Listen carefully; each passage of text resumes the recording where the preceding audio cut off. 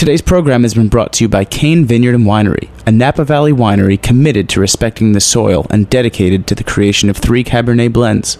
For more information, visit cane5.com. You're listening to Heritage Radio Network, broadcasting live from Bushwick, Brooklyn. If you like this program, visit heritageradionetwork.org for thousands more.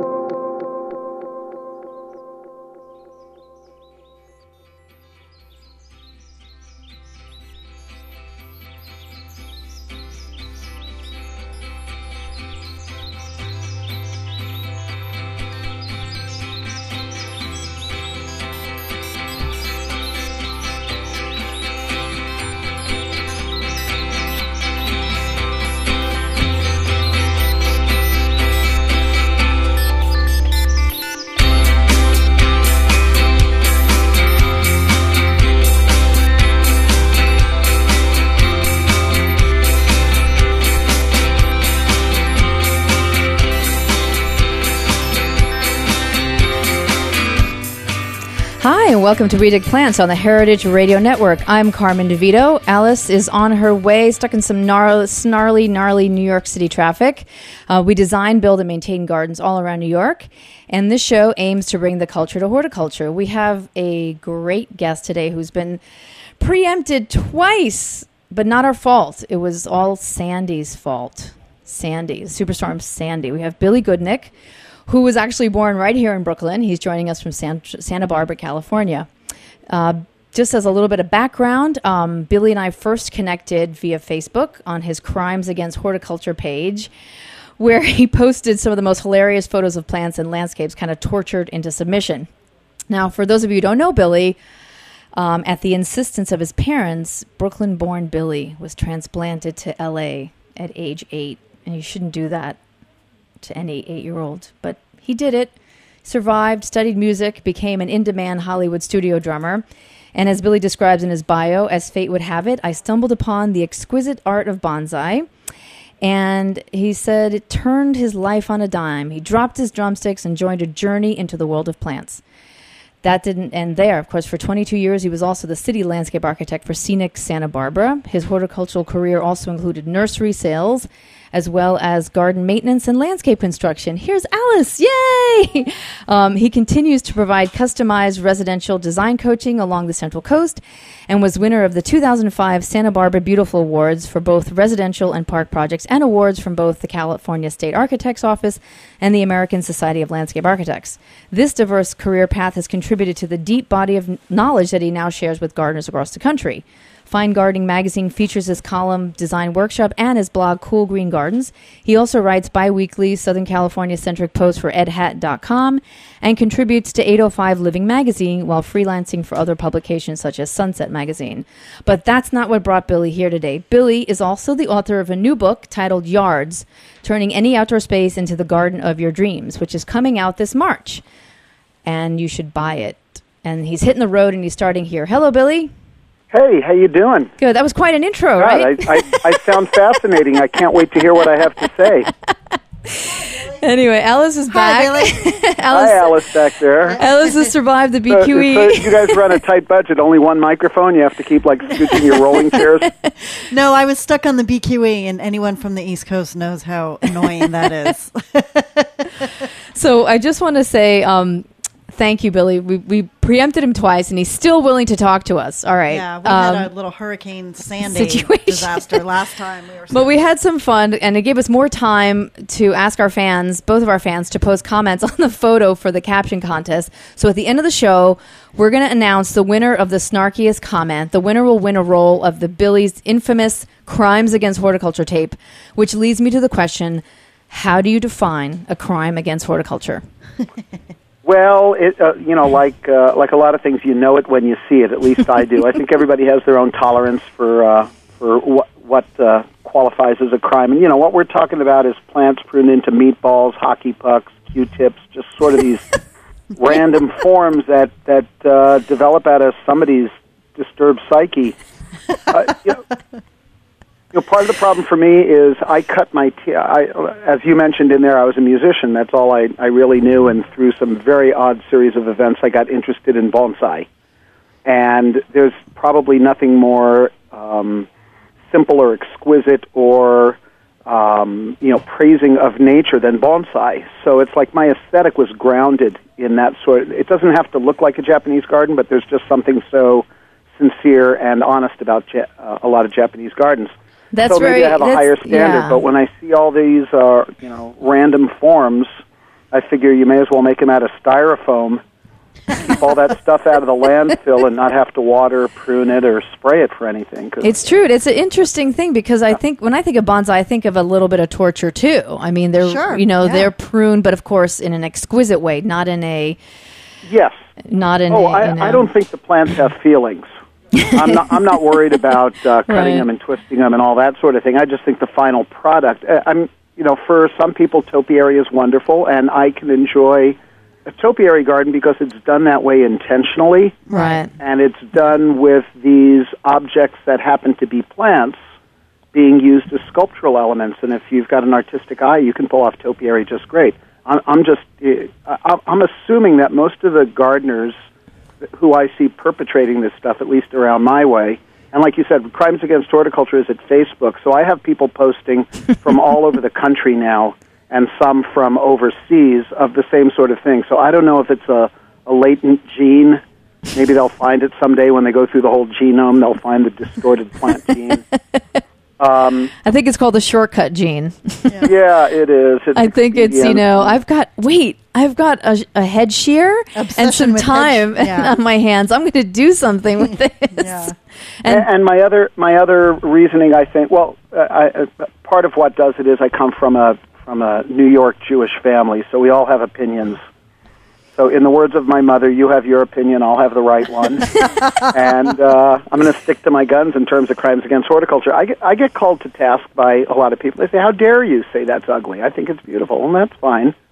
Well, so but we can all get along. Yeah. Right. But the thing that's really sad, in when I look, humorously at Crimes Against Horticulture, and it's an awesome blog. Like, I love it, but what's sad is that a lot of people don't even know that it's a crime against horticulture. Like, they just don't understand that when to prune and how to prune, and so you just end up getting this like really, really dumbed down effect, of out of context too. Let's talk about that. Of something so beautiful. Well, besides you've hit on the other half of it, which the one thing is aesthetics. We can argue about aesthetics, but some things that people do to plants in the name of horticulture is bad for the plants, and the outfall is also bad for the environment, because most of these things are being made by power tools that use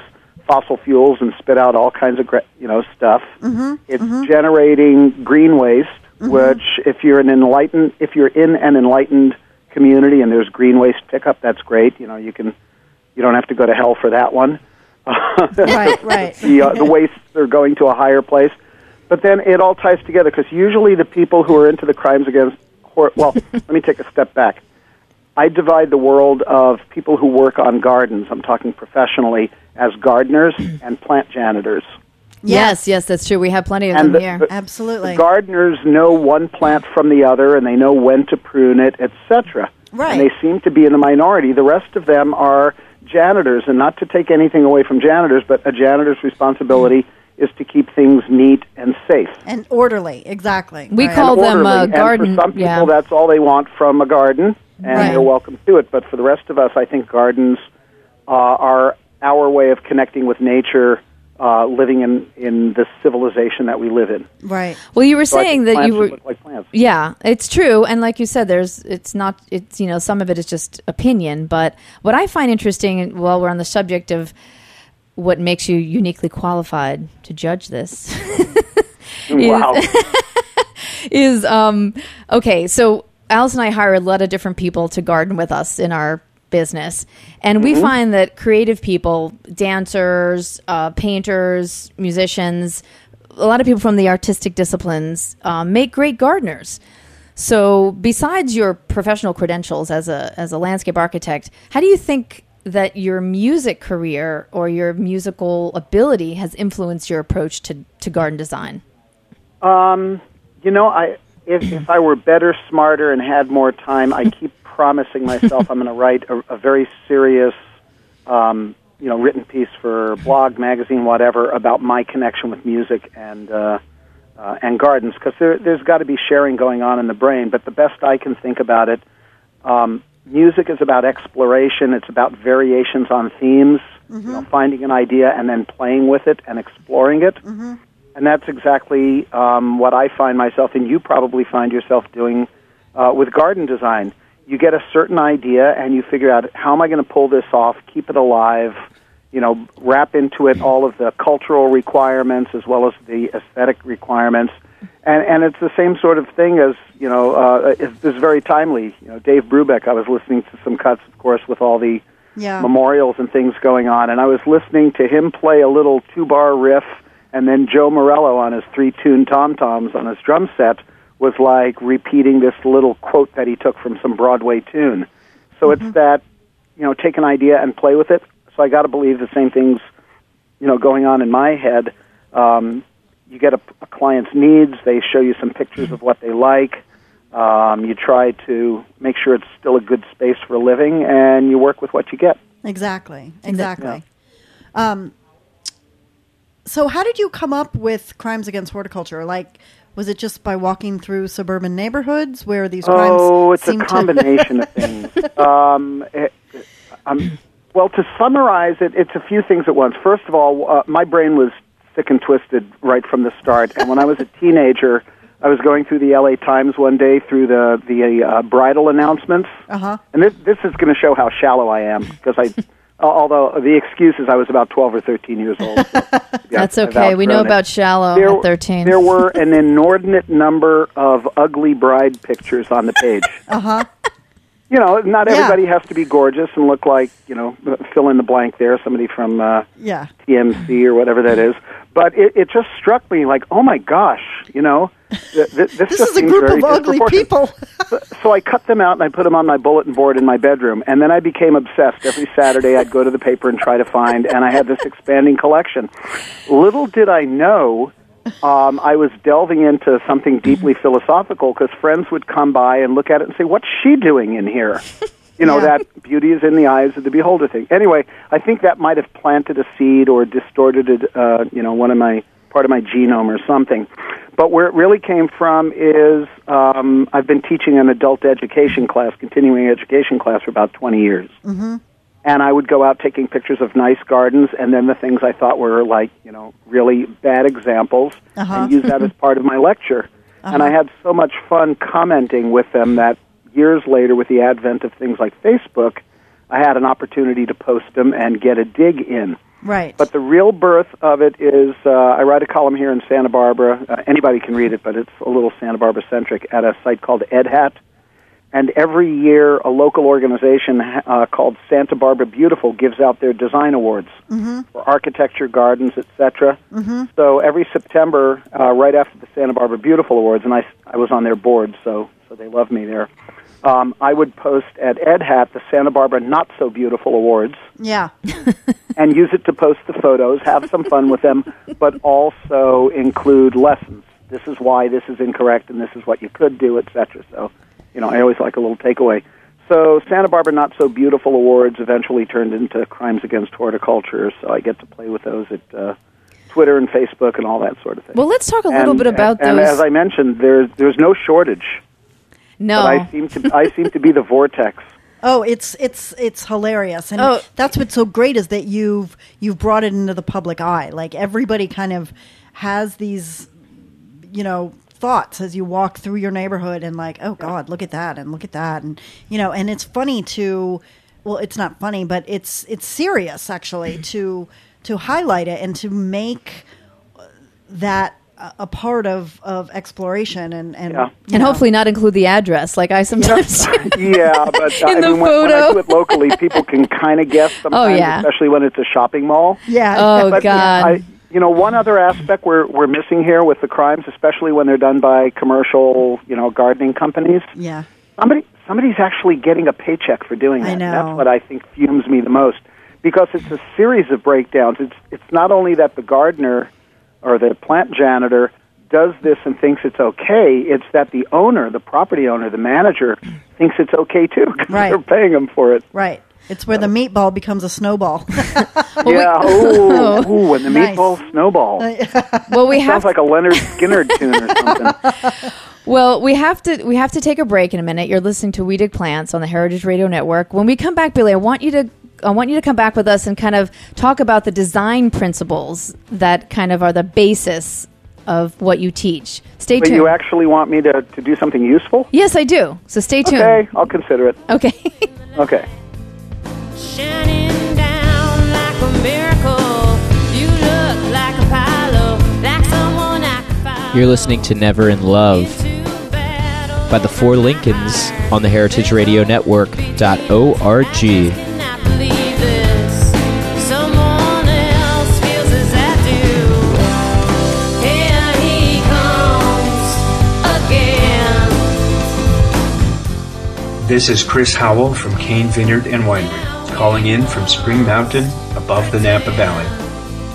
In our industrial world, most wines have become brands, but the wines I love are so much more. Fine wine is a civilizing substance that connects us to nature. It cannot be stamped out in a factory. If you're listening to this great show, you probably eat different. I urge you to drink different too. Go deeper. Kane5.com. Never entered into my life. Here he comes again.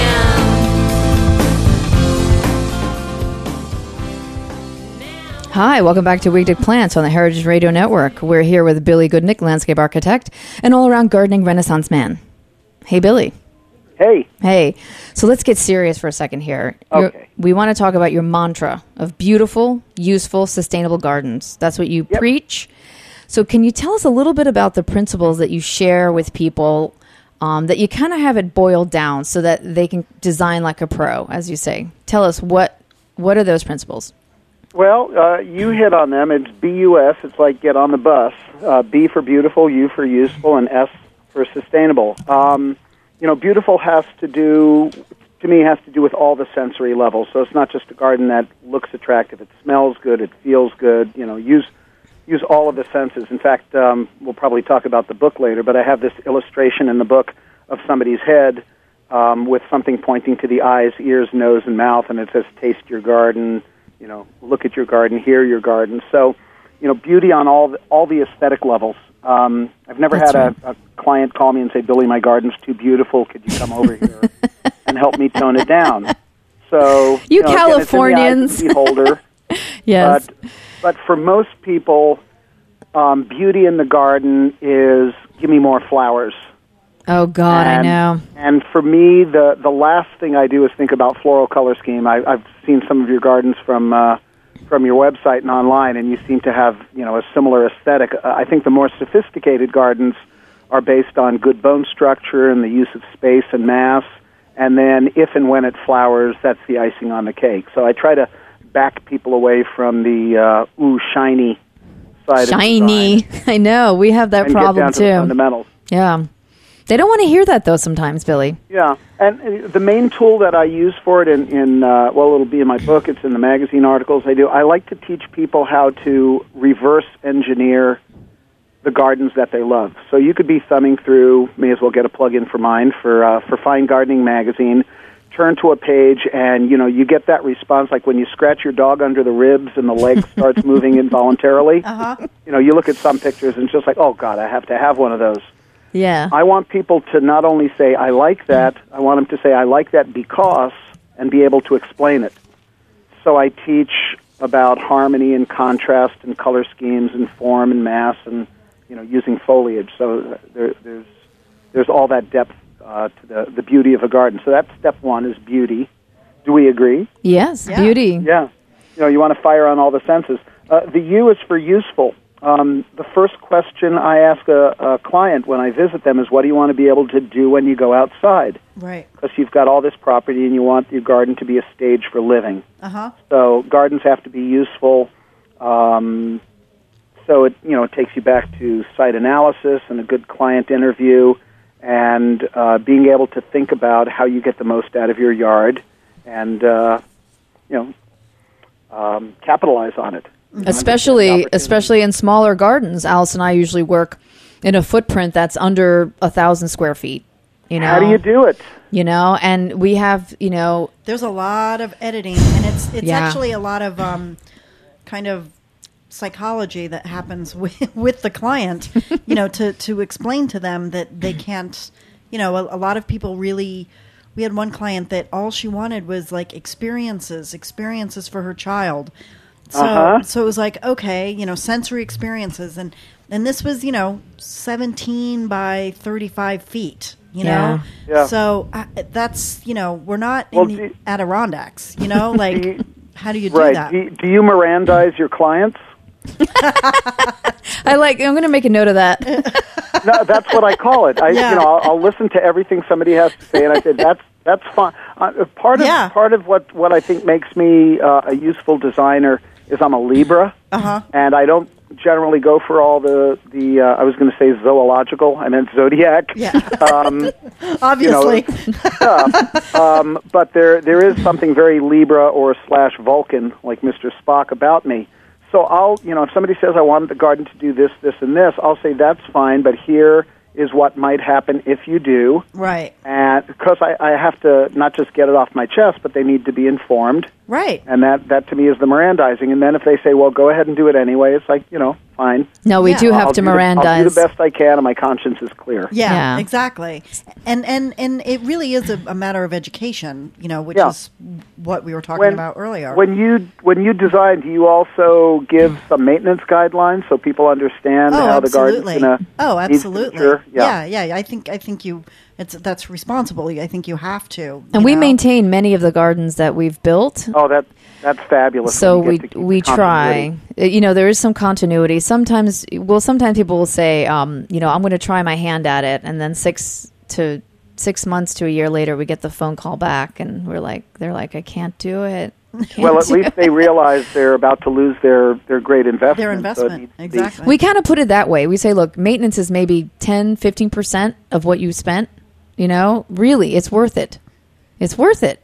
And from what I've heard, turning it the other way is if you take the life cost of a garden, what it costs from the day you create it until it's no longer a good garden anymore, you have to rehab it. It's more like 20-80. 20% goes into the capital investment, 80% goes into the maintenance, the water, the fertilizers, the time. Yeah. So it really makes sense to protect your investment and design a sustainable garden to begin with. Yeah. And that's the final prong is the sustainability. Well, that's the S. Wow, I gave myself a segue. I should do this more often. So, sustainable isn't this thing that you add on like, instead of stone, I'll use recycled concrete. It comes all the way down to the beginning of how you think about the garden. I think the simplest, my definition for sustainability or for sustainable landscaping is it's the way we landscape before we had a choice. When you only had local materials, local supplies, water was whatever you could get to your property, through streams. Well, I mean, not that people were landscaping then, but the whole sustainable approach means keeping it local, keeping it simple, not importing stone from China and all that because of the energy that goes into all of that. Right. So, and trying to create something that resembles a natural system, something that takes care of itself. And it's probably an easier sell in California, isn't it? What's that? It's probably an easier sell in California, right? Well, some things are easier because the growing season is great, but that also brings on a lot of problems because things are growing and getting bigger all the time. But the key thing, again, sustainability is about matching the local climate. So if you've got natural rainfall of 60 inches a year, you can grow some stuff that I can't grow without having to turn on a tap and lowering a reservoir and paying a big water bill. So if I use plants that are from adapted or local environments, then I'm ahead of the game. Well, Billy, let's talk. We're just talking about water use. Let's talk about yards. I think you've got some thoughts on yards, right? I do have it. Which is a segue to his book. Exactly. That's the name of a book. Yes. And it's intentional calling it yards. It's a very unromantic term. The full name is Yards Turn Any Outdoor Space into the Garden of Your Dreams. The theory being everybody's got a yard. Some people aspire to having a garden, a place for living and a place of beauty. So I take what I've been teaching through adult ed and writing about for 20-plus years and break it down for people using, you might call it a quirky sense of humor and a lot of beautiful pictures. But what I do is take them through the steps that a landscape architect or a professional designer follows to end up with a beautiful, useful, sustainable garden. And you're right. Most people want yards. They want usable space. Some people say they want a garden, Billy, but they really want is a usable yard. That's beautiful, right? Well, exactly. It's a stage for living, and especially back to California. I don't want to gloat, but when you live, actually, it would cut both ways. When you live somewhere where you can be outdoors just about all the time, maybe you take it for granted, but it certainly gives you the opportunity or the obligation to make your outdoor spaces, to make your yard just more of your house. Yeah, the outdoor room. Starting with spaces, I'm imagining your design process up front. It's all about what do you want to be able to do. Yes. And then your job is to work with the materials and the resources and the budget and all of that, and get as close as you can to what fits for them. You got to be a psychologist and a sociologist too. So the book is coming out in March, right, Billy? Is that right? The book will be out in March. I'll be touring all around the place, doing some talks in Virginia and Dallas and Seattle and around the West Coast area. All that info, if people want to jot it down, if you go to greatgardenspeakers.com, and it's just all mashed together as one word, greatgardenspeakers.com, and you put in Goodnick, you'll get to my page. I'll be in Florida at Bach Tower Gardens, Mid-Atlantic Horticultural Short Course, Northwest Flower and Garden Show, LA Arboretum, stuff like that, on and off, talking about the book. That's great. And spreading the word. Well, you heard it here first, folks, about the book. Or second. I can't remember. I may have been mumbling about it in my sleep last night. All right, so we have time for maybe one more question. It's the most. So do I. It's the most important question of all. Yes. And we've saved it for last, and then we're going to announce the winner. How do we stop crimes against horticulture from happening in the first place? How do we do it? Education, How do we do it? education. I think part of it is raising the standards, showing people beautiful gardens and explaining how to create them themselves so they don't seem out of reach. That it's not just something you see in Garden Design magazine and go, that's for somebody else. Right. So I think, that's part of what my book is about. It's what I write about. I think the other thing is just to raise the expectations. I think at least out here, there's often a language barrier between the people doing the gardens and the customers. I think we have to figure out a way to get beyond that, even if it's just showing somebody pictures and saying, I want my garden to look more like this than that. Yes. To sort of set those standards and educate people about that gardens don't have to be neat and tidy. We want them to feel more like nature. I think we can put away if you pick the right plants to begin with and you give them enough space, that's the key. Every plant has its genetic destiny. You can't tell a cedar tree. You can't tell a cedar tree to grow in a window box and behave itself like a pansy. Right. So being smart enough to either ask, how big does this plant get? What's the ideal place for it? I think 90% of the crimes go away, because if you leave a big enough bed for a plant to get 6 feet across, you don't ever have to pick up the pruners. Right. Well, and I also think, homeowners and developers, those kind of the standard of the foundation planting stuffed underneath the front windows of the house. Right. I think that's got to stop. And I think it's better to have no plants almost than that ridiculous border of generic plant material that's just shoved in there to make a sale for a house. You know. I agree. And the other thing is, it's really silly. I wrote an article a couple years ago, I think, at Fine Gardening, or maybe it was last year. The idea that we design our front yards as if some anonymous people across the street are judging us all the time. It's all about curb appeal. Somebody's going to drive by and think well of me because my garden is layered from the house to the street. Yeah. I never get to see it because I spend more time in the house looking out. So I wrote an article about turning your garden around and having it face your front window. Right. And leaving a small fraction of it facing out to the street, so you still don't look like trailer trash. Right. Or I propose butchering the plants along the streetscape. Yeah. So and refusing to share. Room is a key. Putting down the power tools, I think, is a key. Yeah. And the other thing is, it's okay to kill plants. Yeah. Really, if you or somebody else made a bad decision and stuck a giant thuya in a 12-inch wide bed on either side of the walkway, and now you have to get out a machete to get to the mailbox, rip the damn thing out, start up the chainsaw, or pray for a blight or something to take it out, and start over the right way. Right. So Right. go murder your yard. Right. All Murder right. the offenders. So now we have to announce the winner of the contest. I got to tell you, before the last interview, we pulled the plug.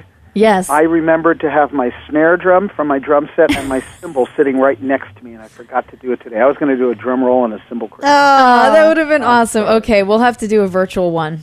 Overdub. But you'll get that in post. Yeah. So we had a few we had quite a lot of captions. Well, did you describe? Oh yes, let's describe it. It was a lavender, right, Billy? Oh well, let me explain real quickly because I made some notes. Picture a French lavender looked at from above being the shape of an egg. It's an oval, and then somebody went and is laying on its side. Somebody went to the far left end with a hedge trimmer and cut straight through the equator. Yeah. To just past the midpoint, and then they angled up about 30 degrees, so it just looks like somebody took a big wedge out of an egg. Right. Except it was a French lavender, and now it looks like a recliner, like a Barca Lounger aromatherapy. Right. Exactly. Some or of the day. yes, That's exactly it. So some of the comments were, somebody said, ugly chaise lounge that needs to be gotten rid of. Well, there we go. Yikes, a giant slug rearing its head up. Yeah. Ski jump for garden gnomes. Ooh, I like that. That was good. Must reach sun. Gasp. And then somebody wrote, Stacy Meyerlink, this is one of my favorites, topiary, lavender the whale. Yeah. If anybody's ever heard of, the You've got some very silly people following you. No. Fudgy the whale, right? But I think we chose the winner. That would be Liz Yes. Jocelyn, drum roll, and I love this quote. This is what she wrote. She wrote, "Please have a seat and tell me about when your obsession with garden shears began." So, Liz, you are the winner. What I like about it, first of all, it's very off the wall. Yeah. She mentions obsessions, which is spot on because that's what a lot of these crimes are. And it just focuses on the deep psychosis that leads to crimes against horticulture. So that was the clear winner for me. So we will get Liz. I know is a pretty regular listener. We will get her mailing address, and Liz, you have one. Send it to me. I'll send it to so you. For those who don't know what we're talking about with the tape, if you go to Facebook and you type in "Crimes Against Horticulture," and I certainly hope you'll join up with us and like us and send us your own atrocities. I had made up at great personal cost these 500-foot-long rolls of like police barricade tape, the yellow with the black letters, the public works tape, except mine says Crimes Against Horticulture on it. And my wish is that whoever gets one of these mini rolls, you're not getting all 500 feet, whoever gets these mini rolls will use it to shame their neighbors. Yes. But I'm not telling them to trespass. Right. Right. No, we want that disclaimer in there. But Yes. I think more Of course. people just like to keep it around.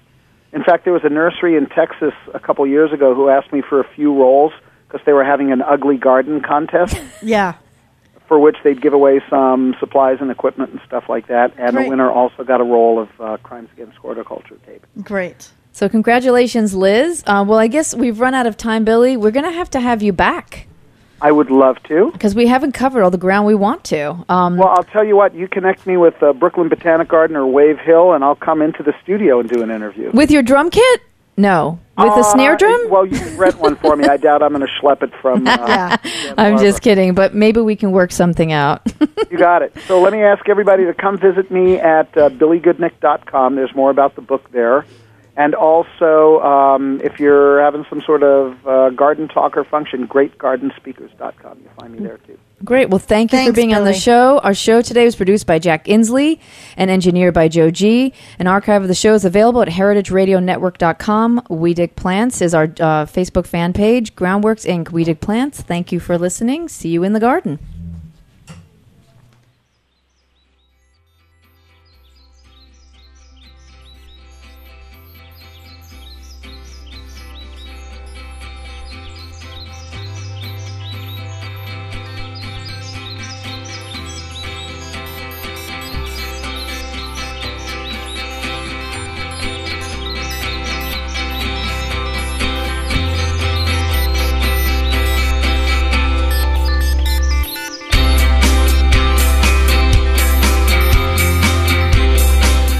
Thanks for listening to this program on heritageradionetwork.org. You can find all of our archived programs on our website or as podcasts in the iTunes Store by searching Heritage Radio Network.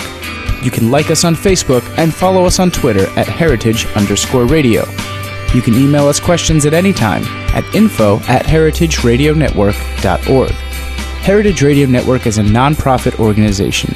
To donate and become a member, visit our website today. Thanks for listening.